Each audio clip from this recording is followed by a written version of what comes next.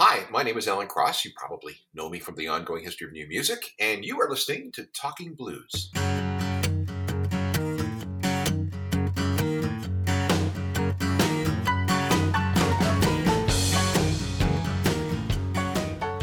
Alan, I'm at an age where I sometimes remember things that might have not happened, but I have this weird recollection that back in the early 2000s, 2002, 2003, when I had a TV show called Talking Blues, you sent me an email to congratulate me. And so I have this distinctive memory of this. I have no idea if it really happened, but I think it did. And I've always thought that, and I always thought that was a nice gesture. Is that the type of thing you would do? It is. I mean, I certainly send all kinds of emails to people. My whole thing has been, if you want to last a long time in this business, it's really quite simple. Don't be a dick. Be nice to people. Don't be arrogant. Congratulate people on their successes. Console people on their failures, and just be a decent human being, and everything will be fine. When do you think you learned that lesson? I think it was something. I think it was a hard lesson learned over the years. When you get into the business of broadcasting, you develop a sense of ego. There's no other way to put it. I mean, you don't get into this business without having some kind of ego, thinking that you've got something to say, you've got something to offer. People will stop and listen to you. People will pay attention. And one of the things about broadcasting this way as an individual is that you have to give a piece of your soul, a piece of your personality every time you're on the radio, simply because that's what the audience expects. If you don't, you sound inauthentic and fake. So every time you go on the air, every time you open the mic, you give away a tiny little piece of yourself. And that leads to a situation where you begin to think that you're more important than you actually are. That, you're bigger than the radio station. You're more important than the audience. You're more important than this or whatever. And it's easy to fall into that trap. And I will admit that I think for a while I was I got suckered into that hole, but a couple of humbling experiences changed my attitude. And as I stayed in the business longer and longer and longer, I saw people around me who didn't learn that lesson and were shunted out of the business. So I just basically took my cues from them. Don't act like them. Be nice, and be thankful for every day that you get to do this. That's a great lesson. I'm sure I thanked you back then, but I'm gonna thank you again because it did leave an impression on me that you would take the time to send me a note to congratulate me, and that meant a lot. So thank you very much for that. I am interested in finding out about you. Which came first, your love of radio or your love of music? Love of radio. My grandmother gave me a transistor radio for my 6th birthday. We don't know why. My mother didn't ask her to buy me a radio. My grandmother was an old Ukrainian woman who had absolutely no technical skills whatsoever when it came to electronics. I was 6 years old. I had no business having a transistor radio, but there it was on that Saturday morning back in, I'll tell you, 1968, that I got this radio. And I was growing up in a small town north of Winnipeg. We had 3 TV channels, one of which were in French. And the only radio that I had any knowledge of was what mom and dad played on the kitchen counter or in the car. Getting my own radio helped me discover that there was, in fact, more than one radio station, and that there was more than one city where radio stations lived. So I became addicted to this little thing, listening to not only the stations coming out of Winnipeg, the stations I wanted to listen to, but regional stations. And then at night in the wintertime, when the atmospheric conditions were right, I would listen to Chicago and Minneapolis and Cincinnati and Denver. And wow, where is all this stuff coming from? And I would fall asleep with my little radio on my pillow, my little Lloyd's transistor radio. And my mom would have to come and take it off the pillow and put it away. So that's the way it began. So as that young 6-year-old, what were you imagining that? What was that love of radio? What was it? Just this world that you didn't know? Was it the music that you heard? It was just these mysterious voices coming out of space. and it was magical. Like, where are they coming from? What's their, you know, how do they do this? Where do they get this music? Where do they get this information? It was life changing for me. Now that you look back on it, the music came along later, not that much later, but it was this fascination with this little black and silver box that I had on my pillow every night that really, really intrigued me. Did you ever want to be a musician? Oh, absolutely. My parents insisted that I take music lessons, and for some reason that still eludes me, I chose the accordion. Please don't hold that against me. But then later in high school, a bunch of us decided that we were going to form a band, and I was given drums. So I have been playing drums since 79 ish, I guess. And I've been in a bunch of different bands and so on. But I realize my limitations. My strength is not playing or creating music, it's talking about it. Okay, so when did you find that out? That's a good question. Again, we got to go back pretty far. Um, Listening to the radio eventually, of course, brought me into listening for music.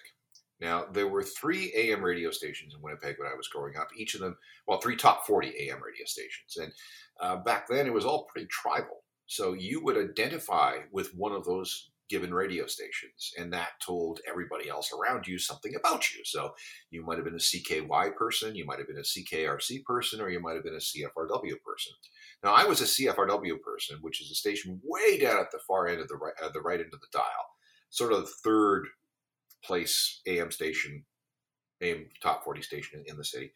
And I somehow like the underdog aspect of the place. But anyway, so I began to absorb music. They would publish the weekly charts in the Winnipeg Free Press, and I would look and see what songs were going up and going down. I'd be following all the different countdowns, and I knew all the DJs and that kind of thing. I started buying records with money from Paper Route. And then the next big thing happened when I went to visit my uncle one day, who had a side hustle servicing jukeboxes. And he worked for the Manitoba telephone system, but I guess didn't pay very well. So he would go on a round every Saturday and swap out the old 45s for new ones. And the old ones were pretty worn out by this time, so they would be thrown away. But that particular day, he gave me a box of 27 of them. And that became the basis of my record collection. And I just continued to buy records from Irene Pearson's furniture store every Tuesday. I would go in, they would have a new list of records that were for sale, 45s. And I'd buy two or three of them and go get them the following week and then repeat for the week after that. The other thing that has to be considered is the fact that I did pretty well in school. I was always in the top three, and I wasn't very good at hockey. Now, if you make those two, being good in school and not very good at hockey, you were a bit of a pariah. You weren't exactly the coolest person on the planet. So the one thing that saved me from being beaten up more than once was the fact that I was the music nerd. I knew something about all the music on the radio. I knew about concerts. I knew about albums and that sort of thing. And that was the thing that gave me a modicum of coolness. A tiny, tiny bit. Hardly any at all, but enough to give me a little bit of distinction amongst everybody else in the high school. Where would you have gotten that information? We're talking, what, late 60s, early 70s? No, this would be in the 70s. Okay. And I would go to the drugstore and look at the music, the magazine stand, and I would buy Rolling Stone. I would buy Circus. I would buy, what else was there? Those two for sure. Parade magazine, Hit Parade magazine, maybe. I would buy all these different, Right. Cream, Yeah. would be another one that I would buy, and I just devoured them. I was a big reader, and if I could read and I was reading about music, well, that's kind of the best of both worlds. So that's where I got my non-radio information from. Otherwise, I'd be listening to the radio a lot and just sort of picking up stuff from what the DJ said. So you went to university. I think you went for history. History and political science. At that point, are you thinking that you might get into radio? I know you did radio at university, but are you thinking your career path is going to head towards doing radio? Oh, absolutely. I thought, though, that I was going to be a journalist, a news anchor, a reporter, a foreign correspondent, something along those lines.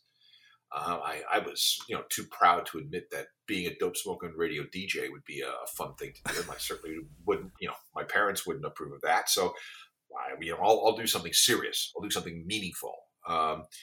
So I took all the requisite courses in university. They didn't have a broadcasting course, but I did take history, political science, sociology, French, all those sorts of things to, beef up the skills that I thought I would need to be this journalist. And I also had a 1 hour shift on CKUW, which at the time was a closed circuit radio station that broadcast to exactly one hallway and one cafeteria.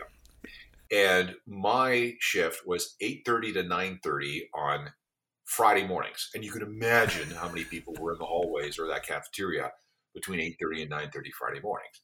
It was a terrible, rundown, barely functioning radio station. But at the same time, it gave me the opportunity to talk on a microphone for the first time, cue up a record for the first time, backsell a record for the first time, that kind of thing. So I'm eternally grateful for that opportunity. Okay, so when you got that opportunity, after thinking that this is maybe something you might want to pursue, was it what you thought it would be? Oh, no, it wasn't. So I do this for a while. A small radio station, brand new one, opens up about 15 miles from where I'm growing up. And I bugged the guy who was a CBC engineer. He owned the place. And I bugged him until he hired me for weekends. So I got a job working Saturday and Sunday from 3. Saturday it was 3 until 6, and then Sunday it was noon until 6. And it was a full service type thing. So you would read the news, read the sports, read the weather, and then play records, and then talk about the records and talk about other things. So that was a real world radio job. But the focus was that I was still going to be this news person. When I got out of university, I managed to get a job at a 1,000 watt AM radio station in Kenora, Ontario, which is the second last town on Highway 17 before you leave the province going west. And the general manager there said, look, our news guy is going to quit. We know he's going to quit. So when he does, you can be the newsman. I go, fantastic. But for the first little while until he actually bails, we're going to need you to be on the radio doing, regular DJ things. Okay, fine, no problem. So through July and August of 1983, that's what I did. I was on the radio playing records and doing all the other stuff. And then the guy quits. So the day after Labor Day, 1983, I got to realize my dream of being a news person. And I hated it. I mean, it hit me like a ton of bricks. This sucks. I hate this. What did you hate about it? Everything. It was just not the gig that I thought it was. I mean, it didn't help that I was the newsroom. I mean, there was nobody else. So my shift started like 5 in the morning, and then I had to work until about 1 o'clock, grab some sleep, and then in the evening go out and cover something like a city council or a town council meeting or a hockey game or something like that, and then be back at in the building for 5 a.m. It was terrible. It was just absolutely, utterly terrible. Fortunately, though, before I got that job, I had applied to a FM rock station in Brandon, Manitoba called KX96. Far cooler than a station or that a city of that size should have.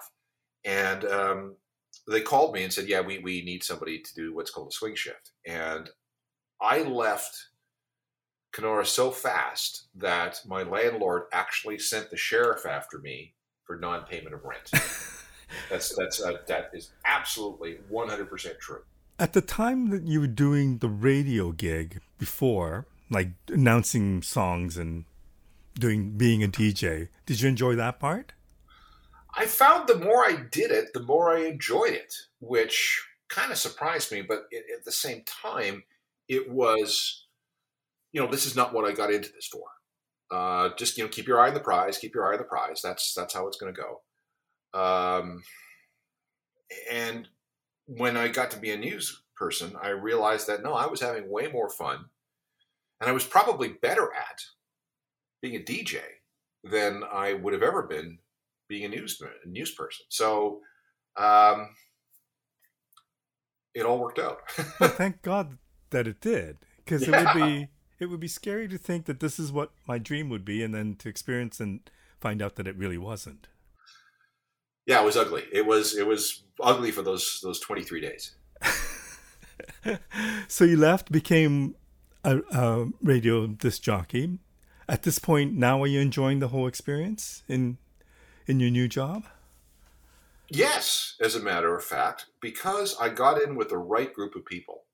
Like I said, KX96 was far cooler than a city the size of Brandon deserved to have. And the people there were fantastic. I mean, I still keep in touch with some of those people many years ago, or many years later. And I was only there for 9 months, but the atmosphere, this was an AM FM TV combination.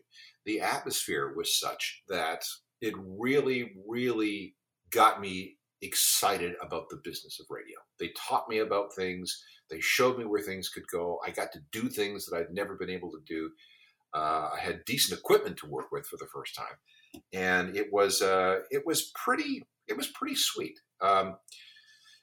After 9 months there, I got a job working overnights at a station called Q94 FM in Winnipeg, which was a very conservative adult contemporary station, but it was a major market, and I had basically gone from working in a city of 5,000 to a city of 700,000 over the course of 3 years. So I was pretty happy with my progress. And then you wound up at CFNY after that. Yeah, I was in Winnipeg for a couple of years. I went from being the all-night person to the music director job. I had a nice apartment for Winnipeg. I was making decent money for the time, which was $23,500 a year, more than I'd ever made. And I was bored. The problem was the station was very, very conservative in its musical tastes. It was, leaned very heavily female, so a lot of Whitney Houston and Huey Lewis in the News and that sort of stuff wasn't really my music. And I'm 23 years old, so it's like, yeah, I wish, yeah, it's fine.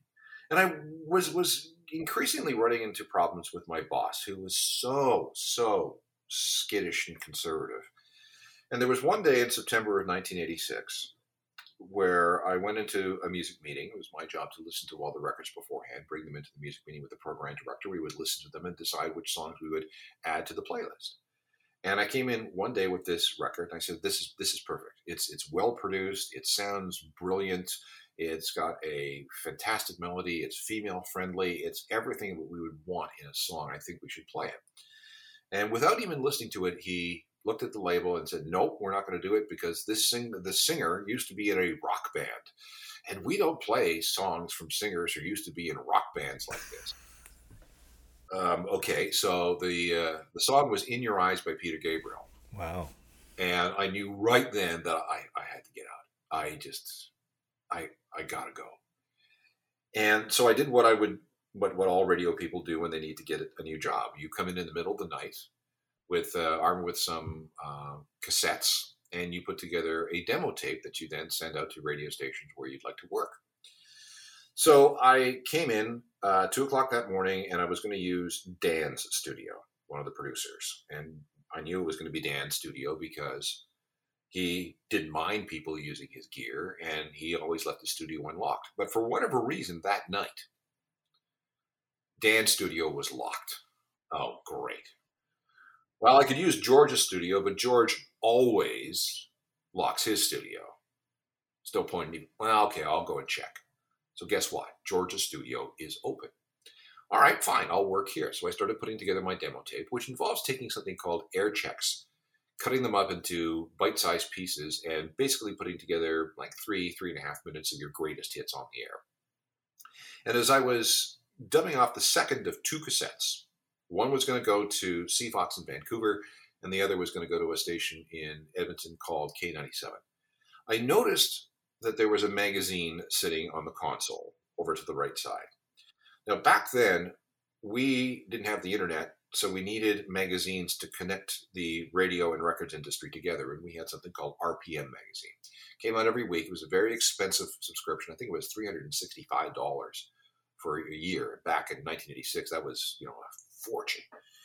And this one copy would come in, and it would be shared amongst all the management, program directors, and music directors. And as the music director of the FM side, I was the one who was in charge of making sure that we kept all these RPM magazines in a place where they could be referenced at any point. And woe to anybody who took the current magazine out of my office without permission. So here I am in the middle of the night in the studio that I'm not supposed to be in because it was supposed to be locked, and sitting on the console is the brand new RPM magazine, which was supposed to be in my office, which was locked. Oh, well, I'm going to have to yell at George in the morning. But meanwhile, I picked it up and looked at it, and they had some classified ads, and one of the classified ads was looking for an evening person at CFNY in Toronto. And I thought, well, Toronto, pretty big, play weird music at this, I don't know, maybe, I don't know. But then I looked around and I saw that I had exactly one more blank cassette, one more manila envelope, and this is important, just enough postage, which was 76 cents, to send out one more package. So I dubbed off a third cassette, ran off another cover letter, ran off another resume, dropped everything in the mail. I never heard back from Vancouver, never heard back from Edmonton, and I was hired 5 days later in Toronto. So what do you call that? I call that the dumbest of dumb luck. I mean, so many things had to have happened for me to get hired. And they all happened in rapid succession on a night that everything looked like it was going wrong. And I don't know. I mean, this is what happens in life. Every once in a while, something weird happens, and then you look back on it and go, wow, if that had not have happened, I would not be sitting here today. Yeah, because that basically changed your whole life. Everything. So what was being a DJ at CFNY like for this young kid from Manitoba? Scary. Again, it was far more sophisticated than what we were getting, the kind of music that we were getting, the kind of programming that we were getting in Winnipeg. And the music was substantially different. Now, fortunately, let's go back to KX96. They were playing a lot of the weird new wave and post-new wave stuff back in '83 when I was there. So I had some knowledge of what was going on in that world, but I made 15%, 20% knowledge of everything that was being played.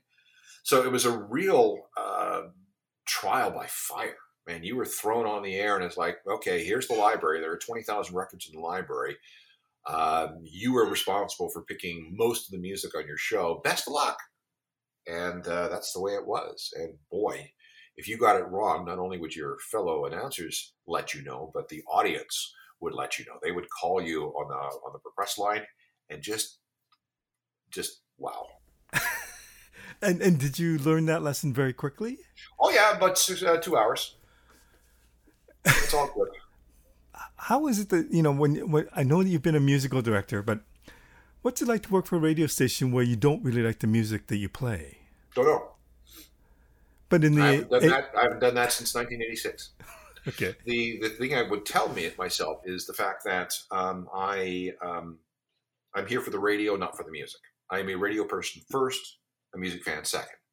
It's sometimes quite rare to be able to work at a radio station because you love radio, and that station just happens to play the greatest music of your life. And I got, again, super, super lucky. Can you explain that a little more about the love of radio and what that meant to you and how, what is that? What is that love of radio? Sure. It is something that I, like I said, had always been enamored with.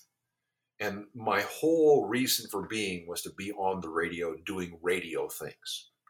And I could do almost any kind of radio things you ask me, except for country music, because I don't like country music, and I would come across as extraordinarily inauthentic. So I never even bothered. But the act of being on the radio, the act of being live, the act of having these kinds of interactions with an audience, being the first to know things, because of course you had a teletype service, a wire service that you got the news from before anybody else did. It was just an intoxicating sort of thing. And again, this idea that you were carrying on this one-sided conversation with someone who was either alone or might as well be, which was really cool. And it was I called this chicken shit fame too, because you got to be on the radio and people learned your voice and they learned your name. And when you left the building, nobody knew what you looked like. So you could walk down the middle of a mall and people would leave you alone, which was certainly different than being on television. I like that idea. So that's where it all came from. And it just so happens that I ended up in a place that played music that I like too.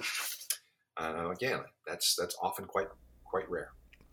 So the other thing that happened that changed your life was being offered the chance to create or work on the ongoing history of new music. Okay, let me stop you right there. I was not offered the opportunity. I was told I had to do it. Let me explain. So after about 12 years, the radio station had gone through a whole bunch of different management and ownership situations. And it was very complicated. And finally, we got a new owner and a new set of managers, and they were actually thinking about turning the station into a country station. And the reason was that the station had been around for a while, it had a bunch of baggage. It desperately needed a reboot. So maybe this alternative thing that they're doing, it's not salvageable. But then again, they did some research, and again, this is 1992, so they're looking around and they're seeing big bands like the Offspring, not Nirvana, and Pearl Jam, Soundgarden, Pearl Jam, and Alice in Chains, and Nine Inch Nails, and all these other groups that seem to be doing really, really well. There's this Lollapalooza thing that got 38,000 people out to Molson Park and Barrie. This is the sort of music that we were doing. So let's stick with it. However, in order to do this right, what we're going to do is we're going to change up the staff, and we're going to have a weekly documentary program that will put all this music in context for all these new listeners that we thought we were going to get. So they looked around the staff, and they found exactly one person with a history degree, which was me, and they said, this is what you're going to do. Now, at the time, I was working Monday to Friday from 2 until 6 p.m., beautiful shift. You roll in around 11, do your gig, be home at 7, or have a chance to go out. You could sleep in if you were out late at a gig. It was fantastic. But they said, no, what you're going to do is this. You will do this 1-hour program, and you will work on that 1-hour program Wednesday, Thursday, and Friday. And we will pay you as a independent contractor. So that means we're going to actually fire you and then hire you on as an independent contractor. And then you're going to work Saturday and Sunday mornings from 6 a.m. to noon, and we'll pay you as a part-time employee.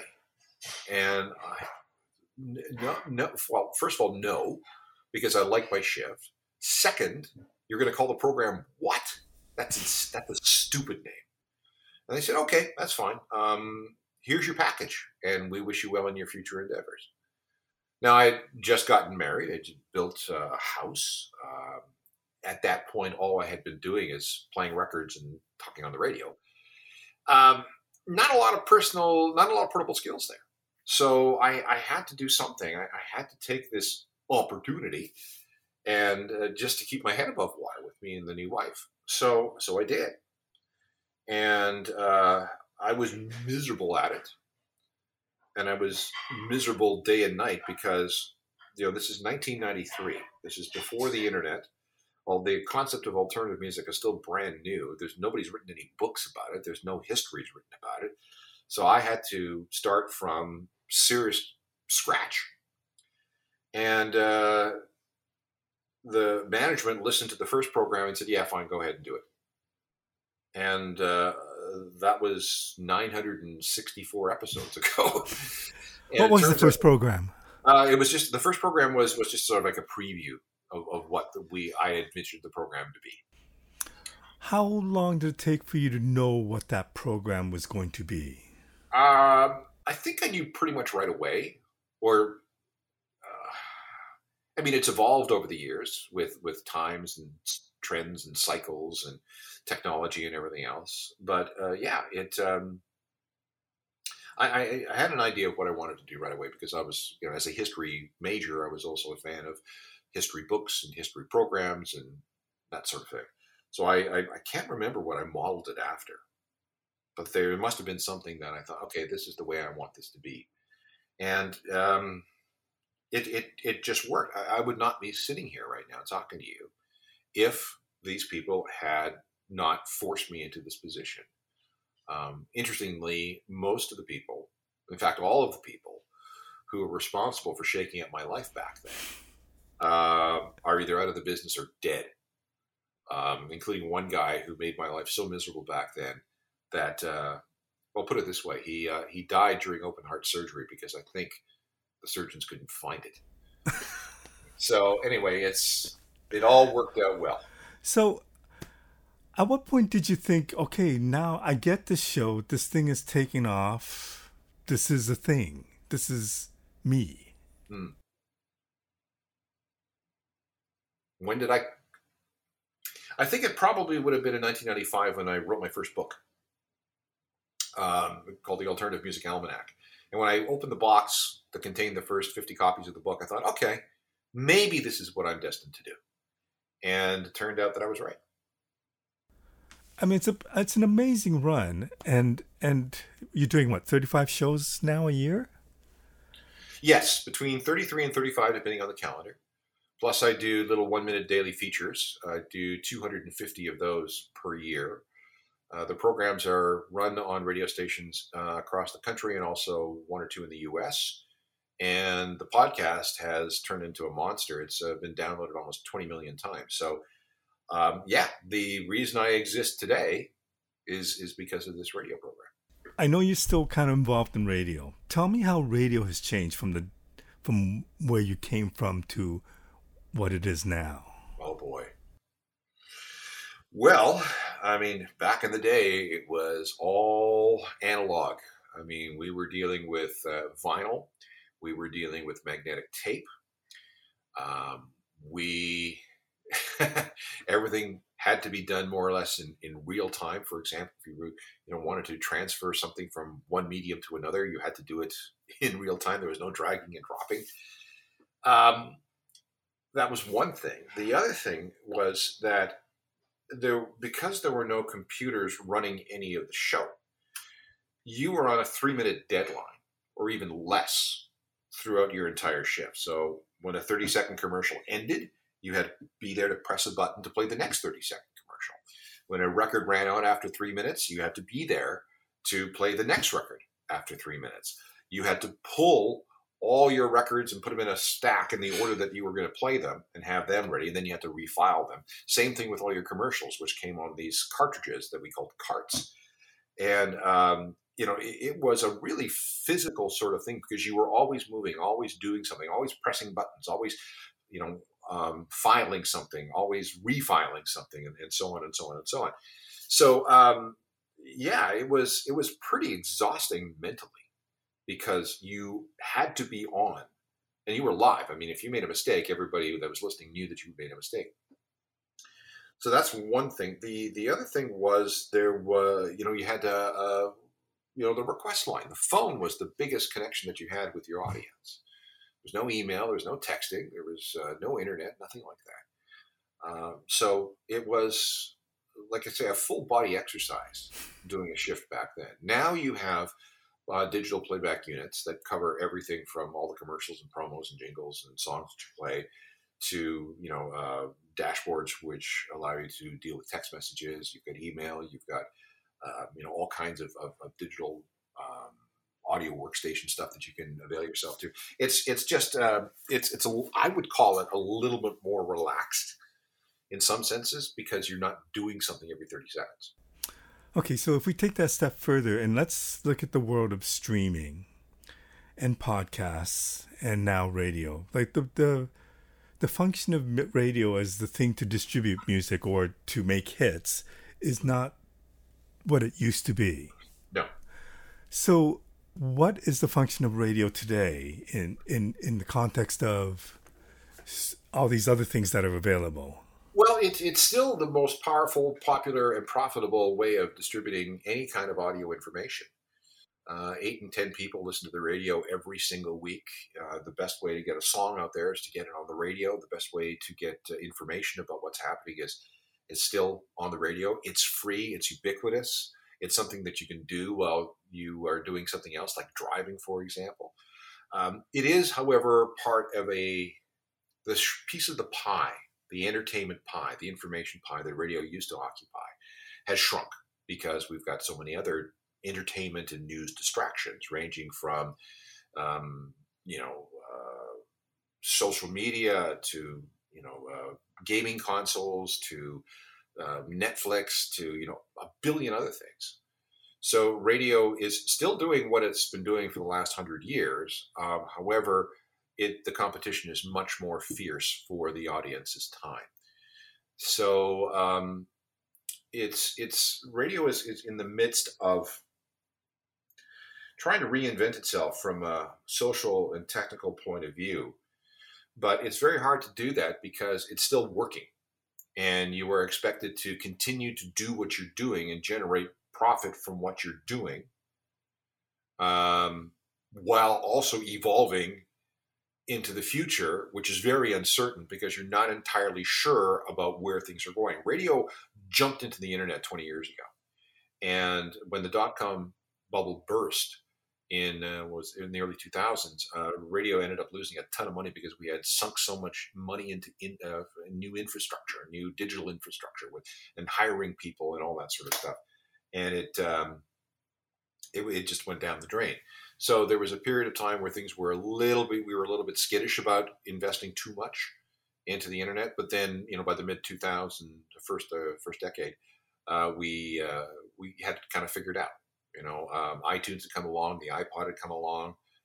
Podcasting wasn't quite there yet, but we started to get into social media like Facebook. That was the first thing that radio really got into. Then came Twitter, and our websites became more robust. We started using off-the-shelf components rather than designing something from scratch.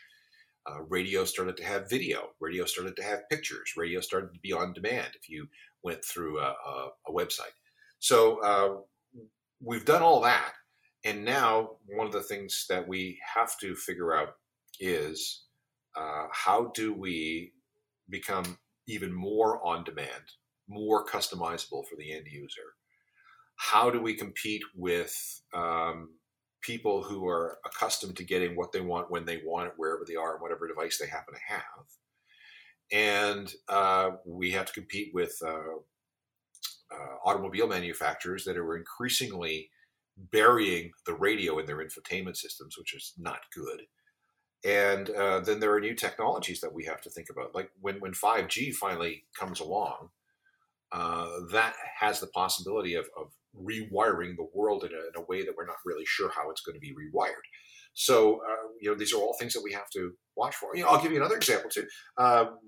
If we do end up having self-driving cars, well, then you can do something other than listen to the radio while you're going from point A to point B. I mean, this is how far ahead we have to think. So, again, radio is still powerful, popular, and profitable, but it has to evolve into into this new age. Now, that being said, radio has always been excellent at creating audio entertainment.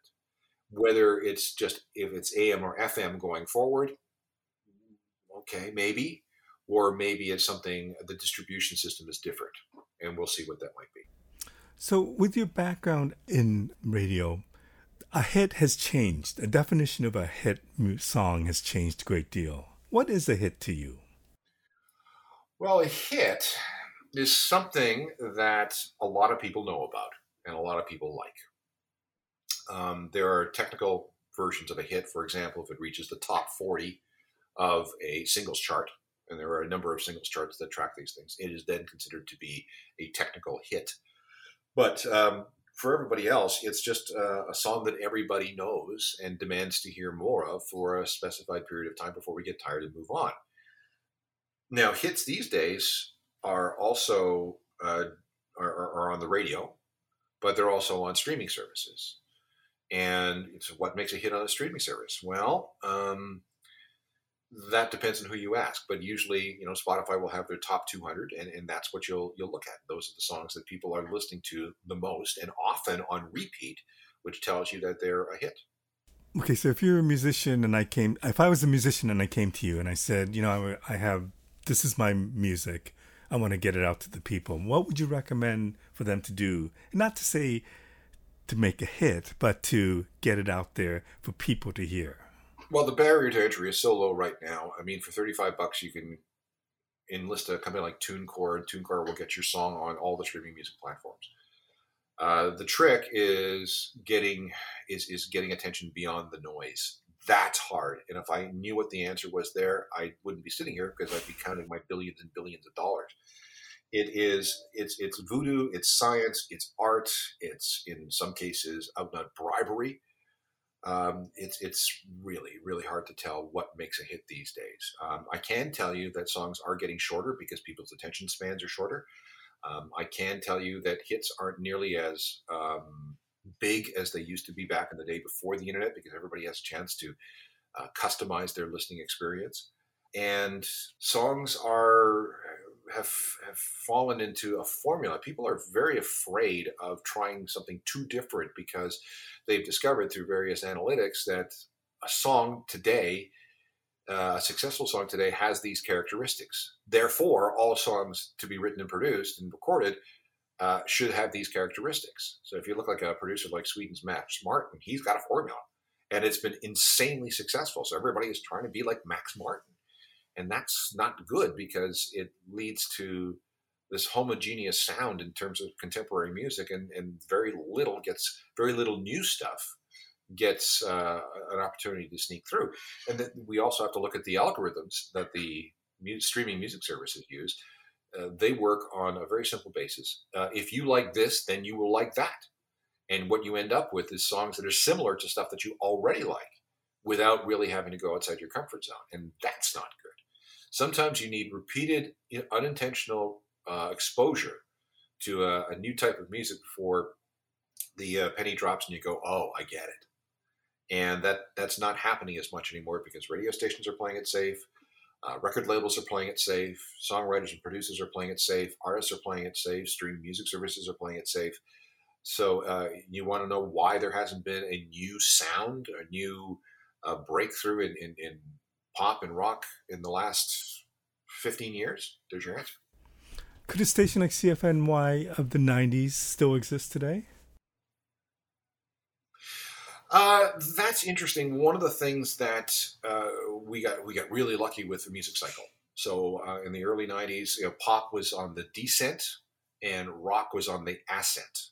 And the type of rock that was on the ascent was alternative, the Lollapalooza generation. Mm-hmm. A lot of things lined up just right with the radio station. And, we were in the right place at the right time. Just super, super, super lucky.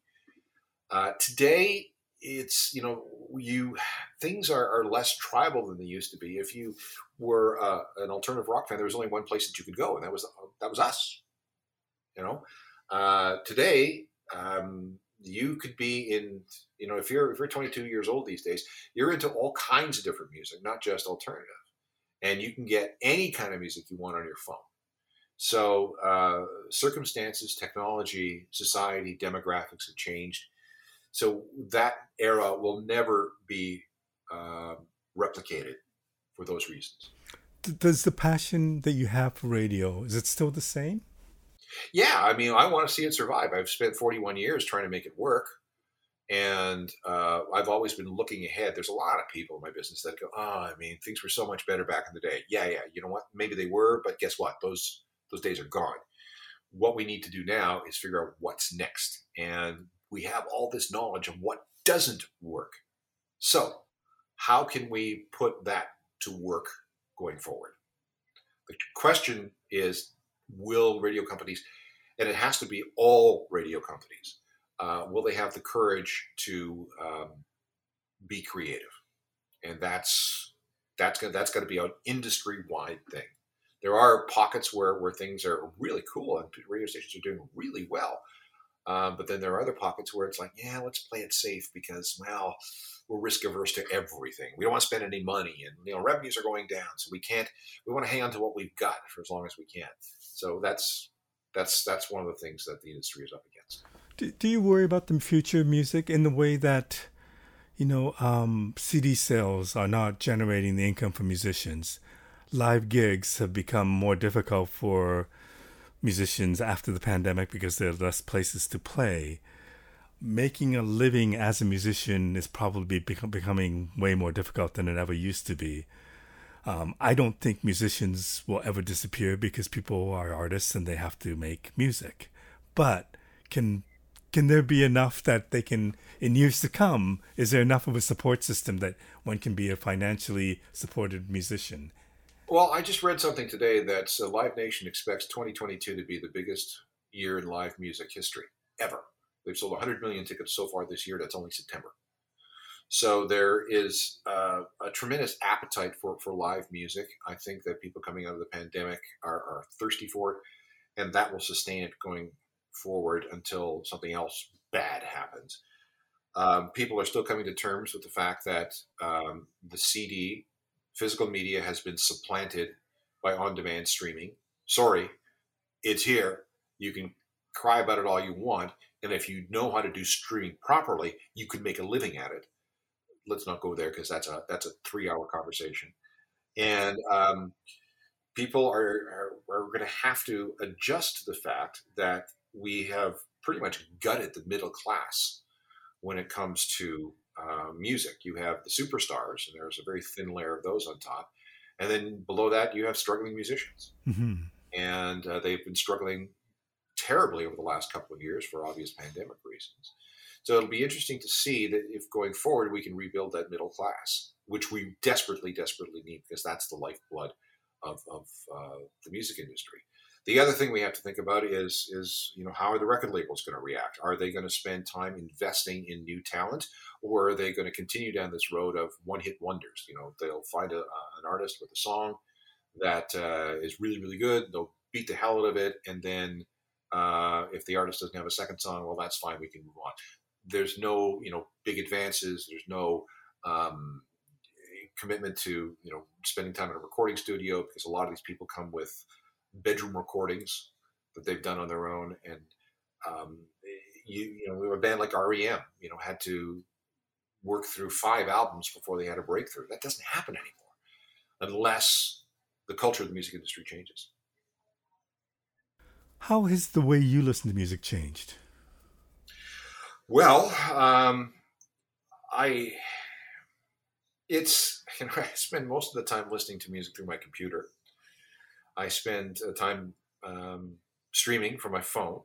I have satellite radio in my car, and I still listen to regular radio. And I have on the other side of the wall here a very good 2-channel stereo that I use to play vinyl and CDs. So it depends on where I am and what my mood is.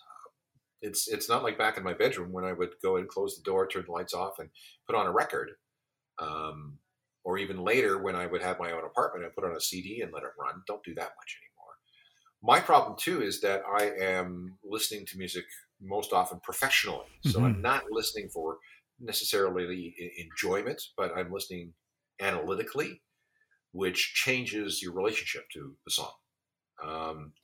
Occasionally what I'll do is I'll find something that I really, really like, and then I will go back, and if I have any bandwidth after listening to music all day, listen to that for fun. But otherwise, it's a complicated thing. Well, because this is what you do for a living, and I presume that the amount of time that you spend writing and researching each episode of your podcast or of your show, that eats deeply into your musical enjoyment time. It does. It does. And then, I got to tell you that there are so many days after I've spent all day listening to music that I just sit in silence because my brain needs to reboot. It really does, because otherwise I lose perspective. I lose my ability to listen critically. I just my brain's tired. My auditory cortex says I need a break. Are there any bands out there that we should know about that we might not know about? That's depends on what you're into. I mean, I really like a lot of British stuff. So there's a band from Ireland actually called Fontaines DC that I really like. There's another band called Wet Leg that I really like. There's another band called Dry Cleaning that is really cool. Um, they come and go so quickly. I mean, for example, let me just check. I'm going to tell you how many songs I have been pitched so far in the last week. Pitched means what? What would they hope to get out of you? An email from a publicist or a record label asking me to consider their song. So I start Friday afternoon. I delete everything from the previous week, Friday afternoon. So far today, and it's Thursday, I have received 336 new songs. Wow. From 336 different artists. And by the time I go through this stuff tomorrow, I go through it on Fridays, I will have somewhere between 450 and 550 songs. That's crazy. It is crazy. Nobody can do it. I mean, there is too much music out there. I'll tell you right now that 60,000 songs are uploaded to Spotify every day, and 20% of the songs on Spotify have never even been streamed once. Wow. Yeah. Does your love of music... I mean, what I find troubling is I just don't have enough time to hear new stuff. No, you don't. I don't have enough time to listen to the old stuff. Yes. So this is your business. You spend a lot of time working on new shows and researching stuff. When do you get a chance to really appreciate music for the music fan that you are? That's hard. Usually it's after my wife goes to bed, I come down here and put on something on my big stereo and listen. If my bandwidth allows it. In the car, I listen a lot in the car. Listen when I'm out walking the dogs. Listen when I'm out for a run or something like that. That's when. And it's usually old favorites or things that I really, really like that motivate me, calm me, cheer me up, bring me down, whatever. In my research, I came across top 5 bands that you liked. And I was happy to hear the Beatles and the Who amongst the 5, especially the Who because they mean a lot to me. So, and then because of your association with CFNY and new music, I was kind of surprised by that list. Although I think Oasis was in there and Stone Roses, 9 Inch Nails. Yeah, so those 3 I guess fall more under, or used to fall into the new music category. But it was comforting to me to hear the Who. Alan, it's a real pleasure talking to you. I thank you so much for giving me this time.